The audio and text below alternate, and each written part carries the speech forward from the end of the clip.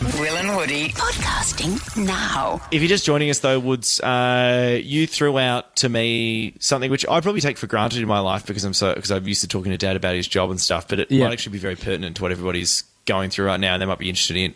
Yeah, well, he's now his title is he's just the head of everything. He's just the biggest dog there at Eastern Health, which is a hospital. Yeah. And I just thought it would be really interesting to hear from him about, how it's all going on the front line. He may have some information to impart on our audience. Yeah, it is actually more often than not really fascinating chat. I don't think I'd get it. I know he's got a book launch that he's pretty keen to spruik on the show with us sometime soon. You can slip that in. We've got my dad on the phone right now. Dad, welcome to the show. Doctor, thanks, Will. No worries at all. So, Dad, you're head of Incident Command, Director of Specialty Medicine. Command. I'm part of it. Part of Incident Command. Yeah, very good. And Director of Specialty Medicine at Eastern Health right now. And look, a lot of people are, nearly everybody's in isolation at the moment and leaving their jobs. But I know that, funnily enough for you, it's been quite the opposite, and I know for at least the last couple of weeks, you've been probably working harder than you ever have. Can you just talk a little bit about what it's like there at the moment? Yeah, sure. Probably the thing that's really noticeable is that over the last week or two, the roads are getting quieter and quieter as I drive to work, and the opposite is happening when we get to work. It is just you get into the hospital. You've got staff who've been going all night. You've got staff just turning up for the day, ready to do whatever it takes. No one's quite sure of exactly what to expect. We've had a taste of things. We've probably the thing that sticks in my mind at the moment more than anything else is just the diversity of change that has to take place. Like, we're talking about turning established wards inside out, preparing them purely for COVID patients, aware that we're facing a wave of potentially huge portions, and dealing with numbers that we're really not equipped to deal with. So everybody's prepared to put in. That's right. No, I was just going to ask you, Laurie, what is the process around when you do turn someone around? I appreciate that's something you obviously have to do given the masses, but what is that process there where you make a decision to turn someone away? No, we're not turning people away, but we are trying to screen them carefully so that a lot of people turn up because they don't feel quite right and they're worried. And so we've set up fever clinics and they get appraised and assessed. And the ones who pass departmental guidelines to get swabbed, and if they're sick enough, regardless of whether they get swabbed or not, of course, they'll be admitted to hospital. Our job is to plan everything so that we've got the space and the coordination to be able to look after them properly. So we're seeing massive numbers that people just turning up, some of them needing admission. And everybody is working intensely right through the hospital system, and people just it's actually inspiring to see how hard and how long people are prepared to work for. Hey, Dad, can I ask you a question? Sure. Some of the stuff that we hear, like in the paper and stuff, is about this really hectic respirator situation where it's just like we haven't got enough respirators. That's been the case in Italy, and I've heard all sorts of stories of companies like 3D printing valves to try and fabricate respirators because they're so hard to get the materials to give to people that are really in need of them. Are we in that sort of situation in Australia, and are we going to get there? No, we're not. No, do you think we're going to get there where you've currently got people who are in ICU and stuff who are on respirators, and they're sort of deciding who gets a respirator and who doesn't? Will that ever happen in Australia anytime soon? Look, I think it's up to your audience out there, Will. They have to decide whether they're going. It's not too late. They have to decide whether they're actually going to listen to the experts and self-isolate and practice spatial distancing or not. If they don't do it, yes, we will get into that situation very quickly, and that's frightening. Hey, Dad, I'm gonna. Sorry, just before we go on, because this is still pretty interesting. We're happy to keep Dad on for a little bit longer. Absolutely. We'll give you a book plug as well, Dad. You can plug your novel as well if you stay with us for a sec. Okay, thanks. Okay, no. We'll go to a song. This is your favourite song, actually, Laurie. You asked for this one to be played. Do you know what I might do before we go to the song, though? 131065. Dad, if you're able to stay on the phone, if anybody's got any questions for Dad about the current situation, maybe I don't want to turn this into a full medical Q&A, but as Woody said, Dad is very much at the front line and really dealing with this stuff pretty hectically day in, day out. And I'm sure a lot of people out there have got a lot of questions and a lot of stuff that they're worried about or just genuinely interested in about COVID-19. Dad, are you happy to answer a few questions? Sure. Just remember that I'm not Will and Woody's answer to Norman Swan, okay? Yeah. I don't know who Norman Swan is, no one gets that joke, but I like that you went for it. Will and Woody podcasting now. You said to me that we should try and get my dad on the phone, which, to be honest, is something I've got the luxury of talking to Dad all the time about this sort of stuff. He's director of specialty medicine at Eastern Health, so he's been on the front line for a long time with what's going on with COVID-19 here in Australia, and Dad joins us on the phone right now. So welcome back to the show, Dad. Thanks, boys.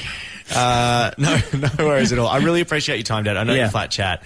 But we just got talking about a couple of things, and Woods and I had some basic questions for you, and then we basically said to anybody else, 131065 is our phone number. If you've got a question, please call, and loads of people have called.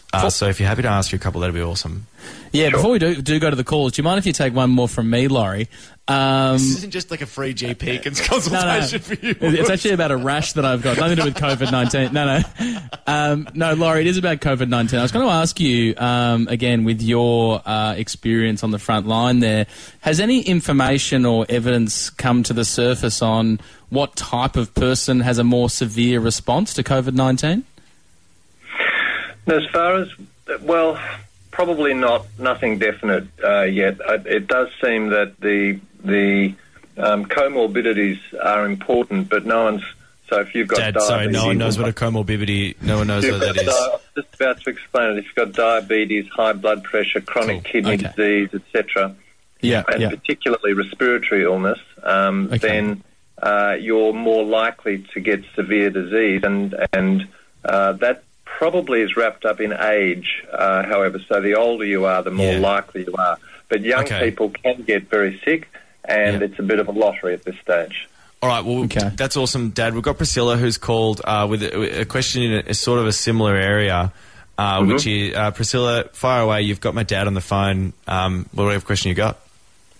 So my question just relates to babies. So I've got a 6-month-old. So obviously I've heard them say that kids don't show as much symptoms and they don't know why, and they don't get it as easily. My question is, what do I need to look out in terms of if she gets it? Because I'm immunosuppressed and I've got respiratory issues myself, so I'm a bit concerned with that. So what would be the main thing I've got to look for? 6 months is pretty young, and I'm not entirely sure, but there doesn't seem to be any particular signal about how bad the disease would be, and probably remains the same as the rest of the children. The symptoms can be sniffles, can be asymptomatic. I think the secret is to make sure that, again, that you just practice that social separation, and people wash their hands before going near her, not cough over her, and so forth. She should stay quite well. Your being immunosuppressed changes the equation a little bit, but that would be something to discuss with your treating physician, I would suggest. Thanks for the question, Priscilla. Depends on specifics. Good stuff, Dad. Doing well. I'm so relieved. Thank you. You got your son's approval. Wow. We've got Kirsten here now. Kirsten, you got a question for Dr. Will's dad? Will's dad, the doctor? Hi, I do. I'm just wondering if you seem to be finding that people that are testing positive are, more travellers rather than people who are, more local. People who are testing positive still have the main source of infection seems to be people who have been travelling, yes, there's some evidence now that community transmission is increasing, and we expect that to be the case. That's why we expect this not to be over in a few weeks, but to keep going for several months. Yes, it both probably can occur, but the overseas contact seems to have been the most important. Thanks for the question, Kirsten. Dad, I've got to follow up to that just really quickly, so I know we're sort of fighting you here. Is there an argument to say that, like, given that, a lot of people aren't necessarily showing symptoms right now, and I know some people are thinking this, and I think this has largely led to a lot of people ignoring the advice as well, is people think to themselves, oh, hey, look, I'm not going to be expressing really severe symptoms if I contract the illness.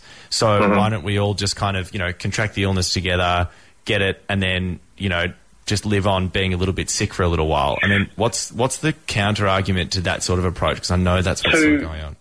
Two things that I would say. Number one, currently in Melbourne at the moment, as far as I know, there are 2 patients in intensive care. One of them's in his 30s. So it can become severe. The second one is that in most people it won't. But if you love your parents, and particularly your grandparents, you will know that they are at a much higher risk by your actions, and so that's a pretty good reason from my perspective. And how do you feel like? Obviously, I mean, without giving too much away, you're 60. I don't know a few other people that are 60, etc., that are healthcare workers. How do you feel about going into work knowing that? I think, to be honest, that healthcare workers are human, and there's a deal of anxiety and fear among every healthcare worker. We know that the risk is there, and we know that we do face that risk. That's what we take on board, I guess. Yeah, because there's a lot of. I know there are a lot of senior healthcare workers that died in Italy recently as well. So That probably, in fairness, yes, there is a risk. There's no doubt about it. I was trying to lob you a compliment there, Dad. I was trying to make it more chivalrous than you. No worries at all. I'd just like to clear up the fact that the thinking is that possibly relates to the fact that they had no personal protection equipment at the time, or with very short supply, so they were much more exposed to it. Well, either way, Dad, I think you're doing a wonderful job. Thanks for coming on the show. And a massive hats off and respect to everyone who's working in healthcare right now and putting themselves in danger, and obviously helping a whole lot more of us survive and get through this. Really appreciate it, Dad. Thanks very much. Guys. Hey, do you want to give your book a quick plug before you go? Well, it's not due out till November. No, you missed the opportunity. National exposure there, gone begging, Laurie. See what you're hearing. Find us on Instagram and Facebook. Search Will and Woody.